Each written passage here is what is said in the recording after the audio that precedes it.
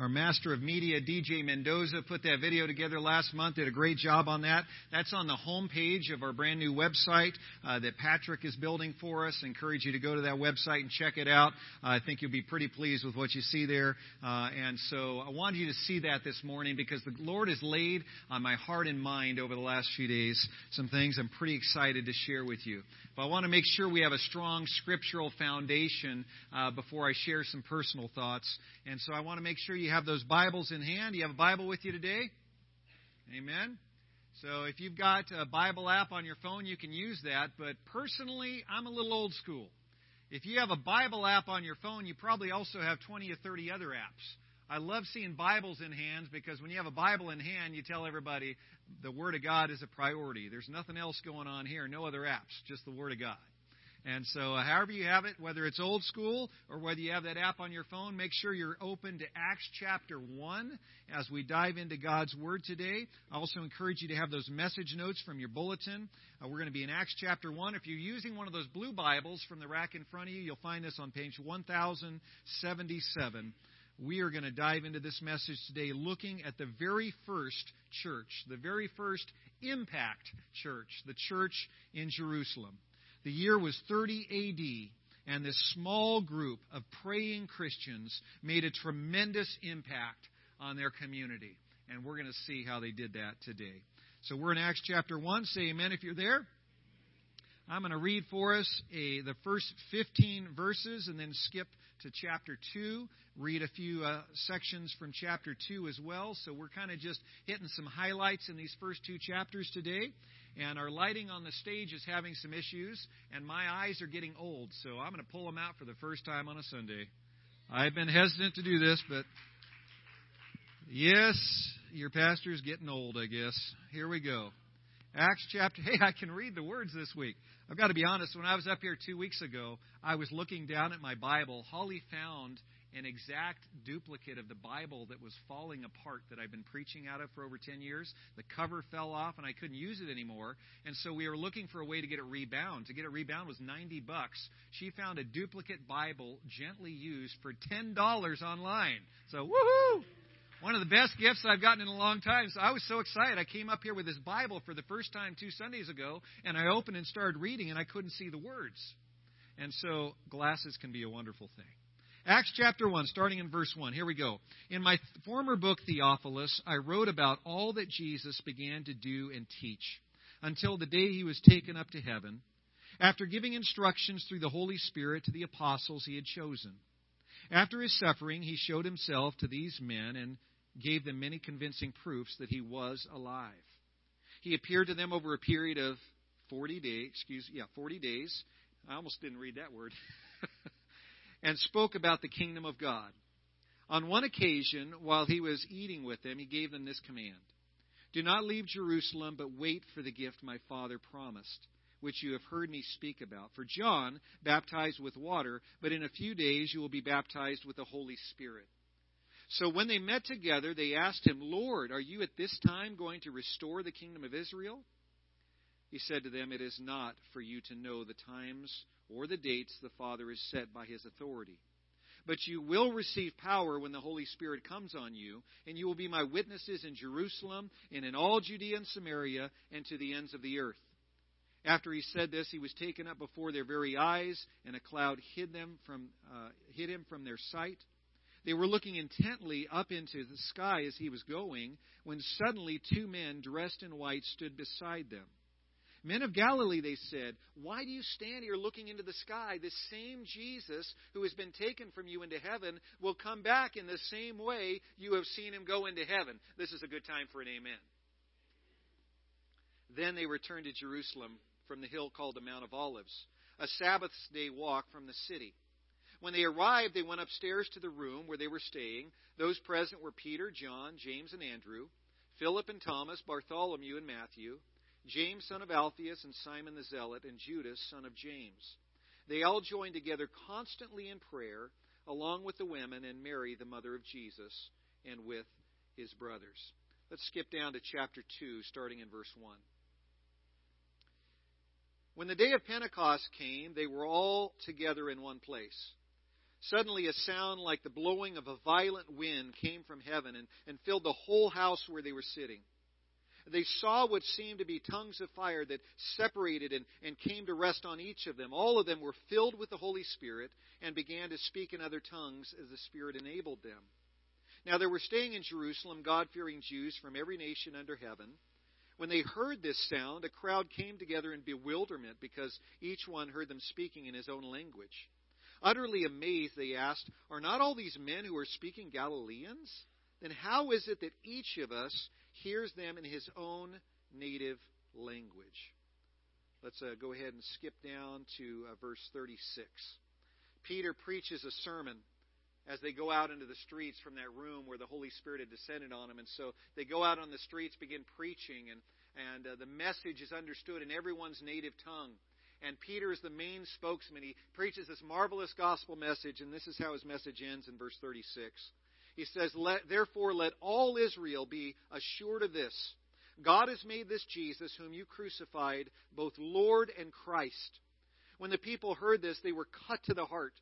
And they said to Peter and to the other apostles, "Brothers, what shall we do?" Peter replied, "Repent and be baptized, every one of you, in the name of Jesus Christ, for the forgiveness of your sins, and you will receive the gift of the Holy Spirit. The promise is for you and your children and for all who are far off, for all whom the Lord our God will call." With many other words, he warned them and he pleaded with them, "Save yourselves from this corrupt generation."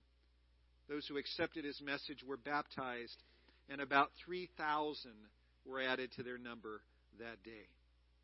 They devoted themselves to the apostles' teaching and to the fellowship, to the breaking of bread and to prayer. Everyone was filled with awe, and many wonders and miraculous signs were done by the apostles. All of the believers were together and had everything in common. Selling their possessions and goods, they gave to anyone as he had need.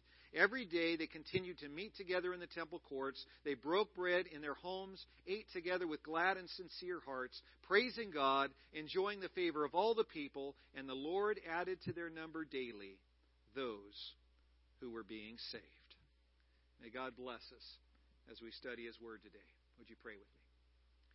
Heavenly Father, we thank you for this day.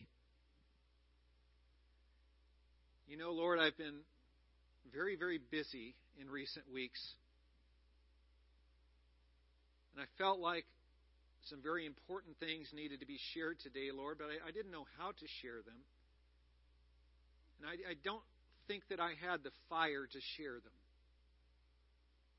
But you've been doing a work in me these last few days. And I thank you, Lord, for lighting a bigger fire under me in these last 48 hours. Getting me more excited, more inspired, more in love with you. Looking with anticipation to these days ahead. Thank you, Lord. And I pray, oh God, that this God-given excitement would be contagious in this place today. Some of us, Lord, may be feeling a little stale in our Christian walks. Some of us may feel like we're a little stagnant and not growing. Lord, light a fire underneath us today as you share with us some lessons from this very first Impact Church. In Jesus' name, amen. Amen. Well, after Jesus rose from the dead on Easter morning, He remained here on earth for 40 days. And during that 40 days, according to 1 Corinthians 15, He showed Himself to over 500 different believers and followers of Christ. And so there were no shortage of witnesses that witnessed the resurrected Jesus in the days after Easter Sunday. And during those 40 days, on several different occasions, He spent some quality time with His remaining 11 apostles. Remember, Judas Iscariot had committed suicide after Jesus had been arrested, so there were 11 remaining. And Jesus revealed Himself on several occasions over those 40 days to those 11 remaining apostles. And here in Acts chapter 1, verses 4 through 8, it says, during one of these visits with His apostles, Jesus told them not to leave Jerusalem, but to wait for the Holy Spirit to empower them for ministry. The book of Acts, the 28 chapters in this book, record for us the first 30 years of the Christian church. And the theme verse of the book of Acts is Acts 1:8. It gives a beautiful outline of the entire book. In Acts 1:8 it says, "You will receive power when the Holy Spirit comes on you. And you will be my witnesses, number 1, in Jerusalem. Number 2, in Judea and Samaria, all of Judea and Samaria. And number 3, to the uttermost parts of the earth," or as it says in the NIV, to the ends of the earth. That's the 3-step mission. First of all, this hometown. So for a lot of those 11 apostles, their hometown had been Capernaum. But Jesus made it clear before He ascended into heaven, your hometown is no longer Capernaum, your new hometown is Jerusalem. This is where you're going to put down some stakes. And this, in your new hometown, is going to be where the Christian church begins. And so you are to remain in Jerusalem until the Holy Spirit comes upon you. And when the Holy Spirit comes upon you, you'll be my witnesses first in Jerusalem. And there will come a time where the Holy Spirit makes it clear it is now time to move beyond the borders of Jerusalem to the regions of Judea and Samaria, throughout all those regions. And then the Holy Spirit will make clear to you that you move beyond those borders to the uttermost parts of the world. This is your 3-step mission. You're going to share the message of Jesus Christ, the good news. You're going to be His witnesses in your hometown and in the surrounding regions and then to the ends of the earth. Stay in Jerusalem. Acts 1:14 shares with us what those disciples were doing in the days leading up to the descension of the Holy Spirit. Because you remember what happens there in Acts chapter 1. Jesus ascends from earth into heaven. And He says very soon the Holy Spirit will descend from heaven into you. And so Jesus goes up, and very soon the Holy Spirit will come down. Jesus was with His apostles for 40 days after Easter Sunday, and Pentecost, when the Holy Spirit came down, was 50 days after Easter. So there was this 10-day period between Jesus' ascension into heaven and the Holy Spirit's descension onto earth. And so the question we naturally ask is, what were those apostles doing? What were those 120 Christians doing during those 10 days when they were waiting for the Holy Spirit to descend? And the answer is right there in verse 14. What were they doing? It says they all joined together constantly in potlucks, right? They were probably eating, but that wasn't the main thing they were doing. They all joined together constantly in prayer. They're not playing video games. They're not having potlucks. They're not doing all these different things. They are singularly focused on praying. And what were they praying for? What were they praying for in those 10 days? Well, if we look at the end of chapter 2 and we look into chapter 4, we get a pretty good idea of what the church was doing. You see, the church in Jerusalem was a praying church. It was a praying church. And if we look at the end of chapter 2 and we look at chapter 4, we see that they were praying for at least 3 things. First of all, they were praying for God's guidance to make godly decisions. We find that even in chapter 1. They knew that they needed a 12th apostle to replace Judas Iscariot. They prayed for God's guidance in choosing the right man to take Judas Iscariot's place. Secondly, we find that they prayed for boldness to share the gospel and to preach God's word. We see that in chapter 4, verse 20. They prayed for boldness to share the gospel.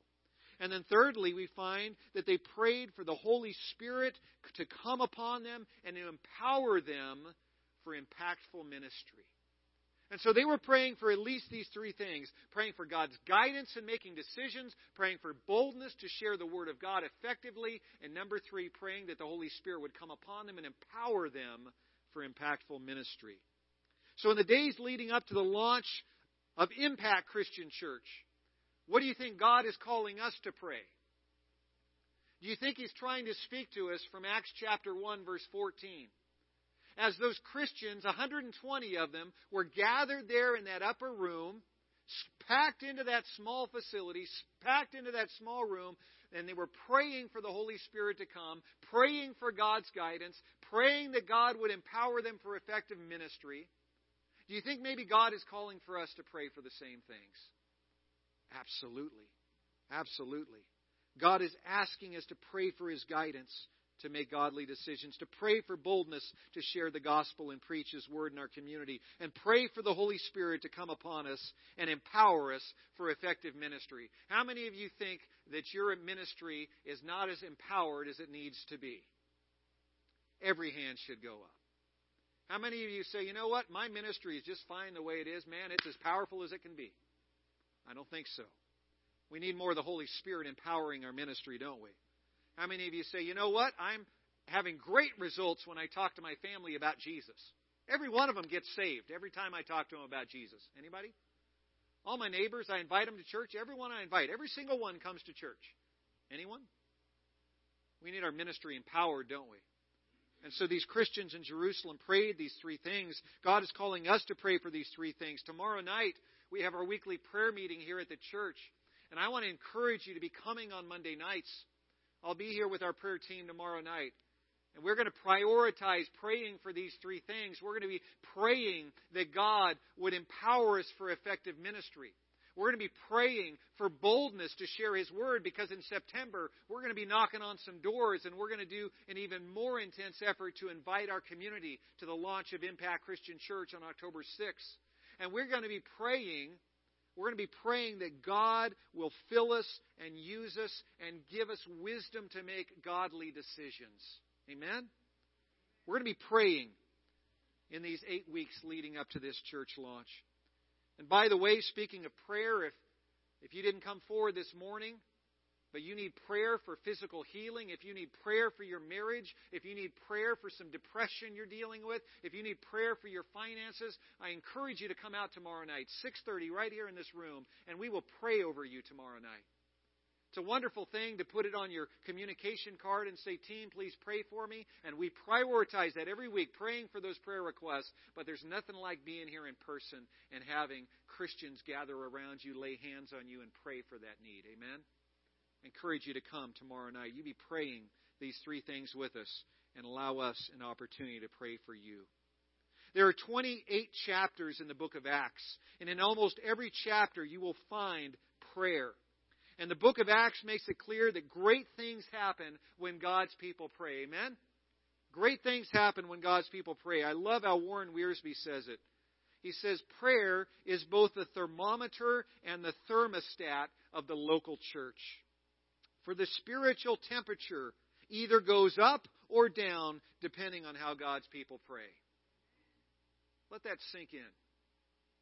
The prayer of Christians in the local church is both the thermometer and the thermostat of our spiritual temperature. Do you believe that? That if you look at a prayer life of a church, if you look at a church's prayer life, you can pretty accurately determine how hot or cold that church is. If you look at the prayer life of a group of Christians in a church, you can determine by that prayer increasing whether or not the spiritual temperature is going to increase. Or by that prayer decreasing, you can pretty well guess that that temperature is going to drop overall in that church. It's both the thermometer and the thermostat.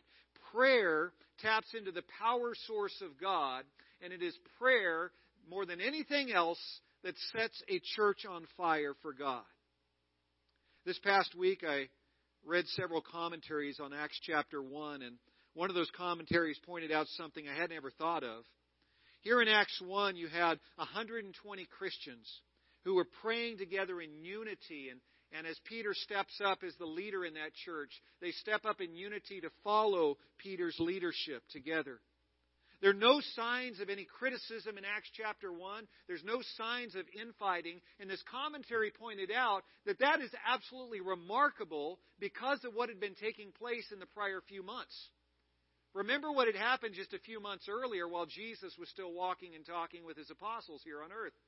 A few months earlier, remember that James and John, along with their mommy, went to Jesus and asked Him something. You remember what they asked Him?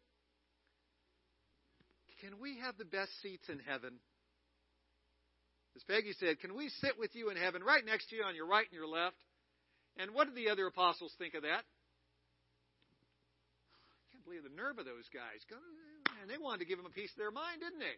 Those other apostles were ticked off at James and John. There's no sign of that here. Remember what had just happened less than 2 months earlier.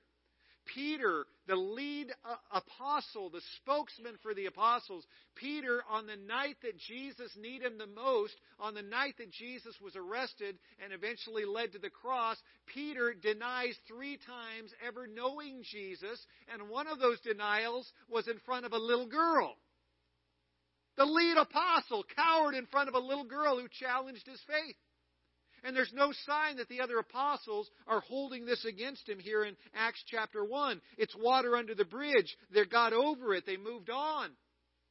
You look at the other apostles' blunders that happened over the past few months, it's remarkable the unity in this church, in large part because it was a praying church. There's no signs of disunity. There's no signs of infighting. They had made blunders. They had made mistakes. They had goofed up in the past. They had let Jesus down. They had let each other down. But they came together in prayer because God was on the move. God was on the move. Despite their differences and blunders, the Church of Jerusalem united together in prayer, and 10 days later, their lives were ignited by the Spirit of God. Could the same thing happen to us here at First Christian Church? Could the same thing happen to us? Could the same thing happen in the Victorville Church? As we unite together in prayer, praying for God's guidance and praying for boldness and praying for the Holy Spirit to empower us for effective ministry, can our lives be ignited by the Spirit of God as their lives were in Acts chapter 1? The answer is absolutely. There's no doubt about it, church. Believe it and pray for it as if you believe it. In the early verses of Acts chapter 2, the Christians in Jerusalem were ignited by the Spirit of God. The Holy Spirit descended on them, empowered them to speak God's word boldly. And either the Spirit was anointing the mouths of those 120 Christians to be able to speak languages they had never learned, or the Holy Spirit was anointing the ears of all of those thousands of listeners in the town so they could hear the gospel in their own native language. Scholars disagree on which it was. We don't know for sure. He was either anointing the mouths or anointing the ears. Either way, everyone could hear the gospel message in his own native dialect. It was an absolute miracle from God. Then in the power of the Holy Spirit, Peter steps forward and he preaches a clear gospel message, which ended with those words we read a few moments ago in verse 36. Peter ends the sermon by saying, "Therefore, let all Israel be assured of this. God has made this Jesus whom you crucified both Lord and Christ." Now, do you remember what happened in verse 37? Look at it again in chapter 2 there. Look again at what happens in verse 37. It says, "The people in the crowd were cut to the heart and said to Peter and to the other apostles, 'Brothers, what shall we do?'" In other words, what do we need to do to get right with God? What do we need to do to get saved right now? Now, let me ask you, church, when the people in the crowd were cut to the heart, was that a Peter thing or was that a God thing? But Peter just preached the sermon, right? After he preaches the sermon, the people are cut to the heart. Was it a Peter thing? And all God's people say, no. All 5 of you, thank you. All God's people say, was it a God thing? It was absolutely, without a doubt, a God thing. Peter, as wonderful as a preacher as he was, could never soften a single hard heart.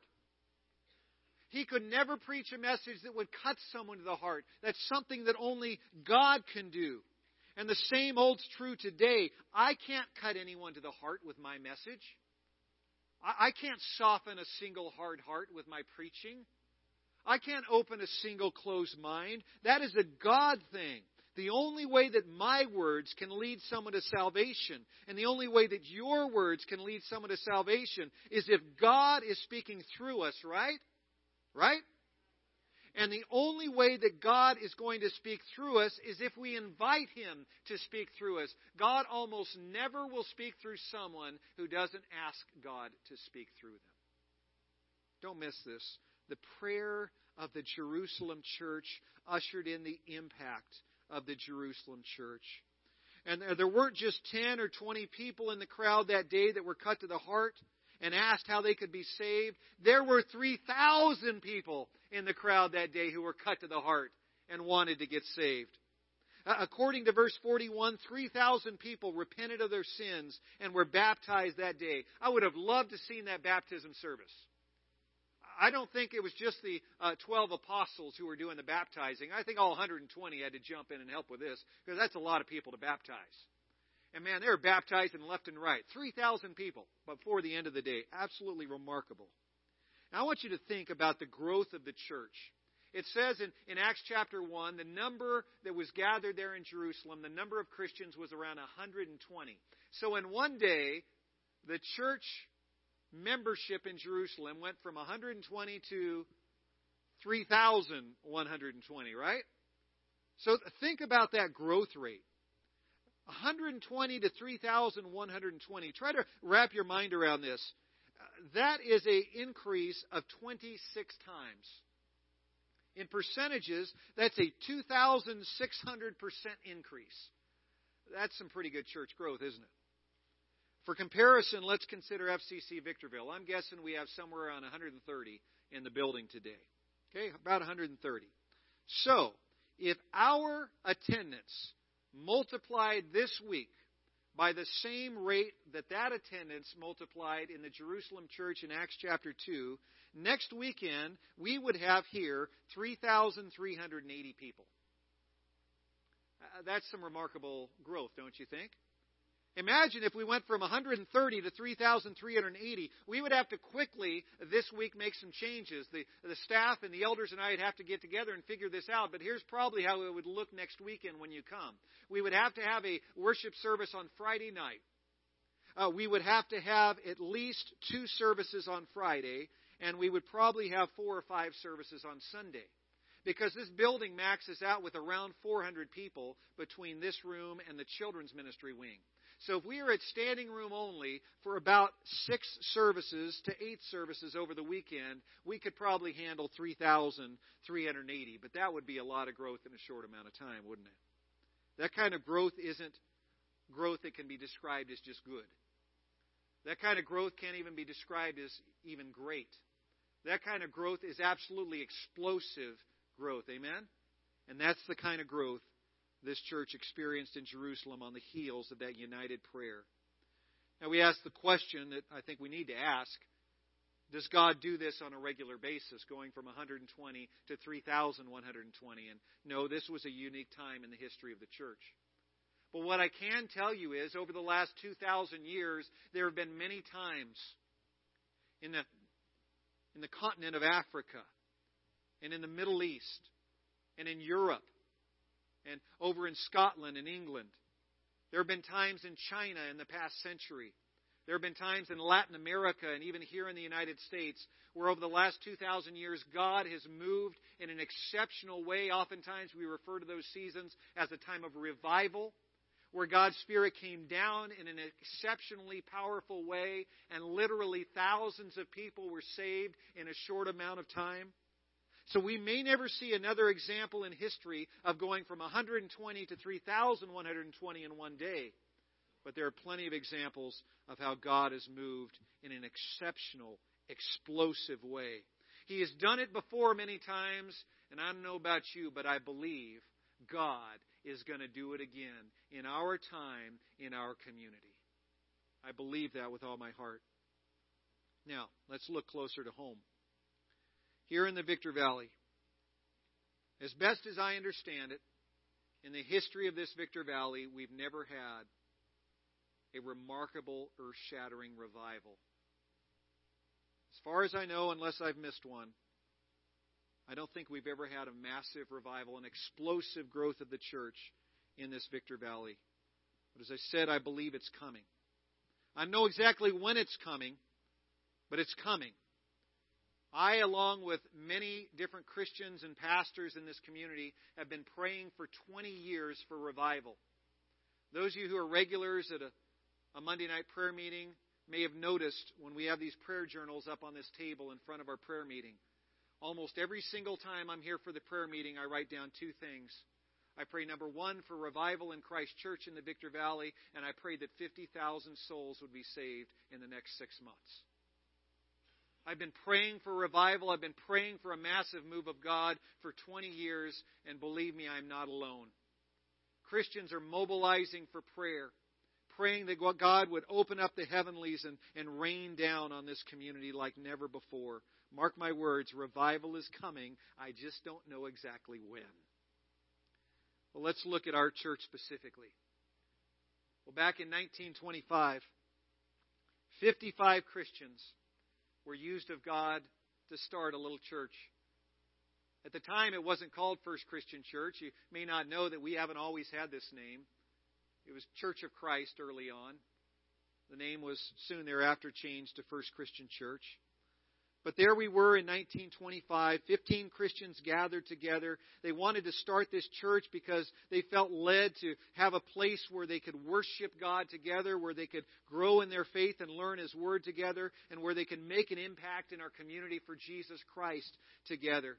As many of you know, in 1925, we started to establish some roots in downtown Victorville on the corner of 6th and B Streets. Several of you here today were a part of that 6th and B church.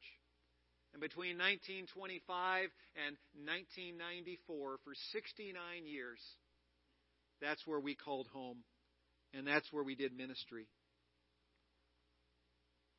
Most of you probably don't know that in our secretary's office, there's this little book. It simply says on the cover, Record. And then one of our secretaries years ago typed up a little label and adhered it to the front of this book, and it says, Record of Baptisms. This little book is kept in Holly's desk drawer. I don't know which secretary years and years ago started it, but there's a page dedicated to every year since 1925. And I went back this last week and was looking through this book. I looked at every page and every year, starting with 1925. Pastor was the Reverend A. Ted Goodwin. And it says that Margaret Williams was baptized on May 31st, and then Lena Abbey. I made my way through the first 15 years or so of our church's history, and I didn't recognize most of the names. And in fact, most of those first 15 years don't have any names. I don't know if that's because the records weren't kept very well back then, or simply there weren't many baptisms for certain years. I don't know. But I got to the year 1939, and there was a name that leapt off the page. 1939, early in the year, a certain young lady was baptized by the name of Marjorie Turner Wild. Many of you know Marge Wild. She passed away 3 years ago. But Marge Wild gave her life to the Lord in 1939 as a part of First Christian Church. And Marge served this church faithfully after that point for 77 years.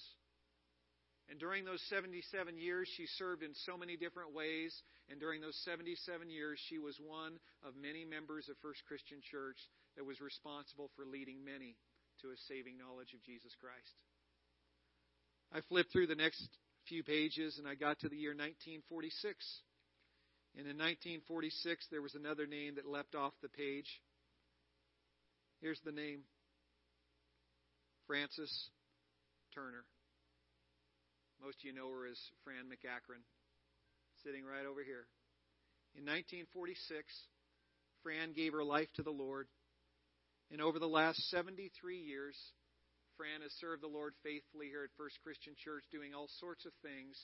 And in those 73 years, she was one of many that helped lead a number of people to a saving knowledge of Jesus Christ.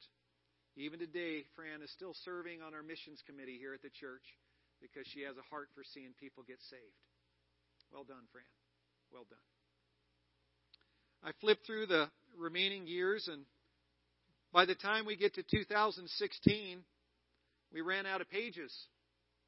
So Holly had to, back in 2016, buy a new little book. And so in our new little book, it records those who have been baptized here since 2016. And we've got these two little books that record all of those who were baptized in the past 94 years of the life of our church. And this last week I did something I had never done before. I totaled up the number of baptisms. I was curious how many were baptized during those first 69 years at 6th and B. I was curious how many were baptized over the last 25 years here on the former George Air Force Base. And I began to dream about what may happen in the days to come. And so this surprised me a bit. I looked at those first 69 years when we were there at 6th and B Streets. And I looked at these baptisms, and as I said, some of these years, maybe they forgot to write some down. But according to the record book, over those first 69 years, we were able to lead 297 people to a saving knowledge of Jesus Christ. The Holy Spirit worked through us, ones like Marge and Fran and so many others who have gone before us, in leading 297 in Christian baptism as they gave their hearts to Christ. As most of you know, in 1994, we moved out here to the former George Air Force Base. It was a big decision. I've described that decision to move out here to the former base as a brilliant act of lunacy. It was brilliant in the sense that it was strategic because it was a huge facility. And at the time, at least in the years leading up to when we moved out here, this was the economic engine of the Victor Valley, the largest employer in the Victor Valley by far. This was where it was at up until about 1992. And so it was a brilliant act, but lunacy in the sense that it was a decommissioned Air Force base, but we took a leap of faith. We moved out here in 94, and we had no idea at the time of knowing that very quickly this would turn into a dilapidated ghost town. Victorville had some big, bold plans back then, and we had no idea that we would be here 25 years, and it would get uglier and uglier and more dilapidated. Well, we've been in this ghost town for 25 years, and I was curious what the Lord had done. Back this February, Roy Esterbrook, one of our elders, and we sat down with Larry Winger. He has for many years served the church organization, the independent Christian church that we're a part of, and he has ministered to literally hundreds of churches around the country. He's been exposed to hundreds of churches around the country, and he knows a thing or two about churches that grow and churches that don't grow.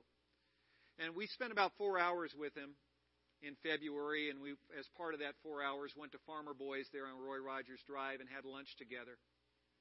And I was sharing a bit with Larry about our situation.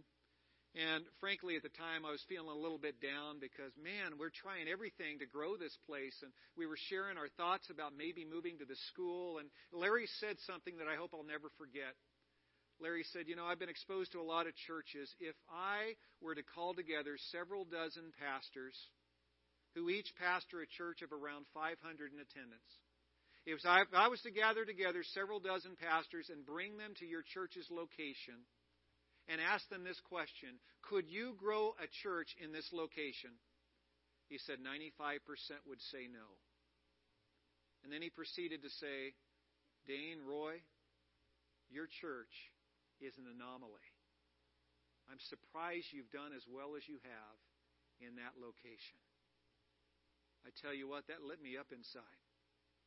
Because as the pastor over the last 20 years who's been up against the trees looking at the statistics day after day and year after year, I look at the statistics and I've gotten frustrated at times because there have been several times that we've been here in the last 25 years where our attendance has gone over 200, but it's always been short-lived. It always dips back into the hundreds. And we have these ups and these downs, and we've never been able to maintain growth in this church. We've never been able to get people through the front door for the first time fast enough to continually grow this church and see God minister to more and more people through the ministry of this church. And there's always seasons in the life of any church where a number of people go out the back door. Sometimes they go out the back door in a casket. There's other times people go out the back door because they move out of the area. We were sad to see Glenn and his family move to Montana a few months ago, but it happens. God calls people elsewhere. And there's times people get upset and head out the back door. We've had the toughest time keeping enough first-time visitors coming through the front door to maintain consistent growth. And I've gotten down over that over the years. But then I thought about what Larry said. We are an aberration. We are an anomaly. Most churches that are much larger than ours couldn't have done as well as we have done here. And then I looked at those statistics. What have we done over the last 25 years here in this ghost town? So let me set this up for you. 69 years in downtown Victorville in 6th and B Streets. 69 years, we led 297 people to the Lord. Over the last 25 years, catch this, in the ghost town, right up the street from a federal penitentiary. And I don't tell this to everybody, there's actually 4 penitentiaries there. There's a maximum, 2 mediums, and a minimum security. 4 penitentiaries rolled into one, right up the road from it, here on the outskirts of town. In the last 25 years in the ghost town, God has used First Christian Church to lead 581 souls to Christ. And that blew me away. I knew there had been hundreds, but until I added up those numbers, I had no idea how many. And what an awesome privilege it's been. And so my cranks began to turn here. And I was last night sending a text over to Patrick. I'm sorry if you were in your gym jams, but I was at 10 o'clock. I'm texting Patrick and saying, hey, did you find out how many people live within a 5-mile radius of our new location there at the Ralph Baker School? And could you find out for me how many people are within a 5-mile radius of our current location here? We know this. Within a 1-mile radius of our location right here on the former George Air Base, within a 1-mile radius, we have a grand total of 0 neighbors. Not a single person lives within a mile radius. If you look at a 5-mile radius, the best we could determine in a 5-mile radius of this location, we have just over 12,000 people living.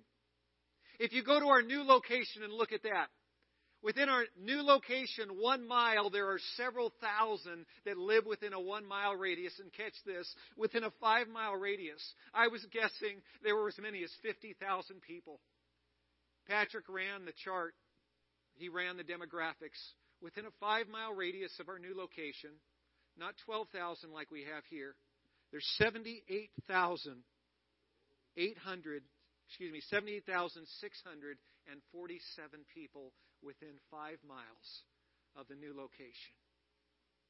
And so as I was thinking about the last 94 years and what is to come, I thought, well, Lord, if we were there in that little building at 6th and B Streets, not in the greatest neighborhood, and you used us to lead 297 people to Christ in 69 years, and here in the middle of this ghost town, on the outskirts of town, up the street from a penitentiary, you've used us in 25 years to lead 581 souls to Christ. Lord, what could you do in this location where we have within 5 minutes 78,000 neighbors? I believe within 10 years of moving to that location, God is going to lead us to bring 1,000 people to a saving knowledge of Jesus Christ. If God can lead 800 plus in 94 years in 2 locations that aren't that great, imagine what He can do if He puts us in a place where we are where the people are. Oh, my friends, I don't think that is that big of a vision. God can do much more than that in a single day. God can do much more than that in a single day. And He can do it through you and me. Do you believe that God can use us over the next 10 years to bring many more people to Christ than we brought to Christ in 94 years? Do you believe it, church? Well, I do. And we need to start praying like we believe it. Join me in this word of prayer. Heavenly Father, we come to you in Jesus' name. And we thank you. We thank you, O Lord, for what you've done. Almost 900 people led to Christ over the last 94 years. Thank you, Lord. Please, Lord, forgive me for times that I've gotten down as I looked at attendance numbers. And, Lord, I haven't considered what's well beyond those attendance numbers, the souls that you're touching through the life of this church. Thank you, Lord, for those 580 or so souls, Lord, that have been touched over the last 25 years. We've been in this location, Lord, that has been so challenging for us. And, Lord, I am excited about what's going to happen in the days to come. I am excited, Lord, of the enthusiasm that's already growing in our community.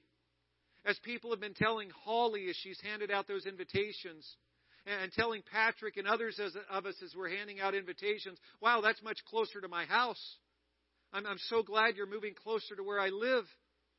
Lord, as we go with this mission to impact our community for Jesus Christ. Lord, I pray that you would do more in the next 10 years than you've done in the past 94. Lord, we believe these 94 years have provided a solid foundation. Lord, I believe that revival is coming to this Victor Valley. And I believe, oh Lord, you are going to allow us to be a part of this revival early on, in large part because of our faithfulness to you over the past 94 years. Lord, you entrusted us with little, and we've been faithful with little. As you in the next 8 weeks are going to entrust us with much, we pray that we would be found faithful with much, O God. I pray, O God, that you would use us in a powerful way, in greater ways than you have ever used us in the city of Victorville. Oh God, I pray that you would guide me and our staff and our leaders as we make decisions. Lord, guide our decision making. May it be of you. May it be godly. God, I pray secondly for boldness, that you would enable, as those disciples in Jerusalem prayed in Acts chapter 4, oh God, enable your servants to speak your word with great boldness. And thirdly, Lord, we pray that you would fill us with your Holy Spirit and empower us for effective ministry. Lord, as we invite people, as we share Christ with people, as we pray with people, as we love on people, Lord, would you supercharge those efforts and fill us, oh God, to do greater things than we could ever do on our own. Would you use us in new and exciting and earth-shattering ways, oh God? Would you do more in the days to come than you've done in the days past? Holy Spirit, fill us. Holy Spirit, use us. Holy Spirit, inspire us to do what you have called us to do in the strong and mighty name of Jesus. And all God's people said, amen. Amen. Amen. His strength is perfect when our strength is gone. He'll carry us when we can't carry on. Raised in His power, the weak become strong. His strength is perfect. His strength is perfect. Church, I'm so glad that you're a part of this with us. I am so glad that you're a part of this. Staff and I were working hard making all these preparations, and you are going to be excited and blessed and proud of what you see as we make this move. And I know that this move is challenging for some of us. I know some of you are wrestling with this and wondering if you have a part to play in it. And I want to let you know this morning that God has you in this church for a reason. God has you here at this season for a reason. And God is going to use all of us together to do a greater work than we have ever done. And we're not going to allow the work of ones like Marge Wild and Fran McAkron to be in vain. First Christian Church will live on. That front name may be a little different, but First Christian Church is going to live on and do a greater work than we have ever done. We're going to carry on the spirit of those founders in 1925 that had that desire to make an impact in this community. And I believe when that revival comes, God is going to allow us to be a key part of that because of our faithfulness. We've been faithful with little. He's about to give us a little bit more to be faithful with. And we need your help. We need you to be a part of it. And I hope as I'm excited about this, that you're excited too. We need some more helpers to sign up. We need a little bit more help in our nursery. If you're a man who likes to build stuff, I need to talk to you right after this service because we've got a few things we need to build in the next 4 weeks to be ready for that launch over there. We've got those signs out there. We've got those invitations. Take them, use them. Patrick needs a little bit more help with the worship ministries. This Thursday, did you mention it already? This Thursday, go ahead, come and share with us what's going on, Patrick. You can just use my mic; it'll be a little quicker. So we're looking at on this Thursday from 5 to 7 here, we're going to be doing some auditions for musicians, for singers. So if you know how to play guitar, or you know how to play bass, if you can sing a tune, sing a melody, we'd like to invite you. We'd like to really grow this praise team, this worship team, and really just see, just honor and glorify God in the songs that we sing and the instruments that we play. So, it's going to be on Thursday from 5 to 7. Thank you, Patrick. Lots of great opportunities. I'm super excited about what's to come. Hope that you are as well. September is going to be a month of prayer. And so get ready. We're going to be praying through those neighborhoods. We're going to be praying here. We're going to be anointing chairs and everything we can do to just make sure that God is all over October 6th. And God's doing an amazing thing. I wish I had more time to share with you all that God did just this last week. One quick thing. So I've been talking about our liaison with the school district about getting a banner hung up, actually 2 banners on the perimeter fence of the school. A lot of schools would say, no, we don't want any church advertisement on school property. This is a public school. He had already told us we could do that. We've got 2 5-foot by 10-foot banners being printed right now, and they'll be placed probably next weekend on the perimeter fence of the school. I was hoping that we could put those banners up on Friday night after a week of school is done and leave them up until Sunday night and then take them down for Monday morning school. Because most schools don't want them up when the kids are there. The liaison told me on Friday, go ahead and leave them up all the time. Starting this Tuesday,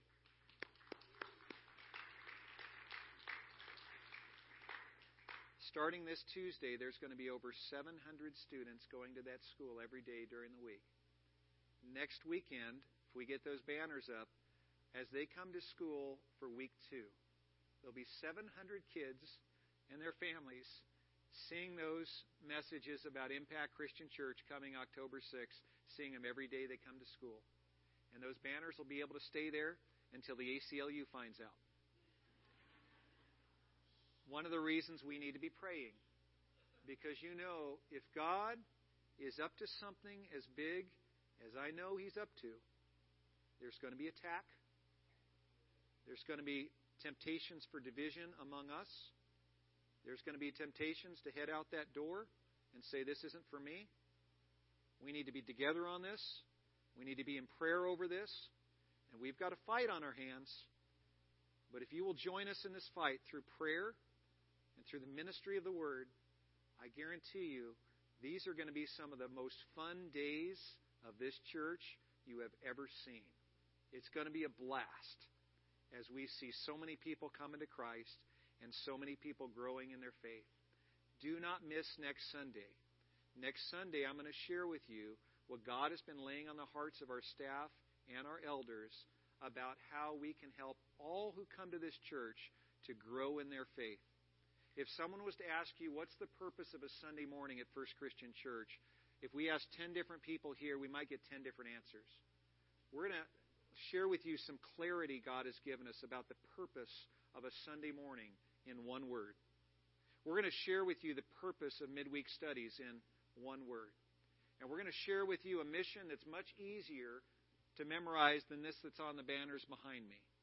God has been laying this on our heart. It is a process to help anyone come to this church and give their life to the Lord and grow in their faith.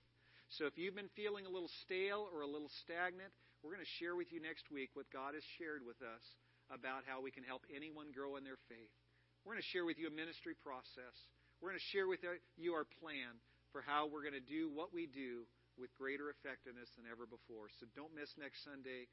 God's going to bless you as you come and learn and we do this thing together. Let's have a great week. God bless you, church.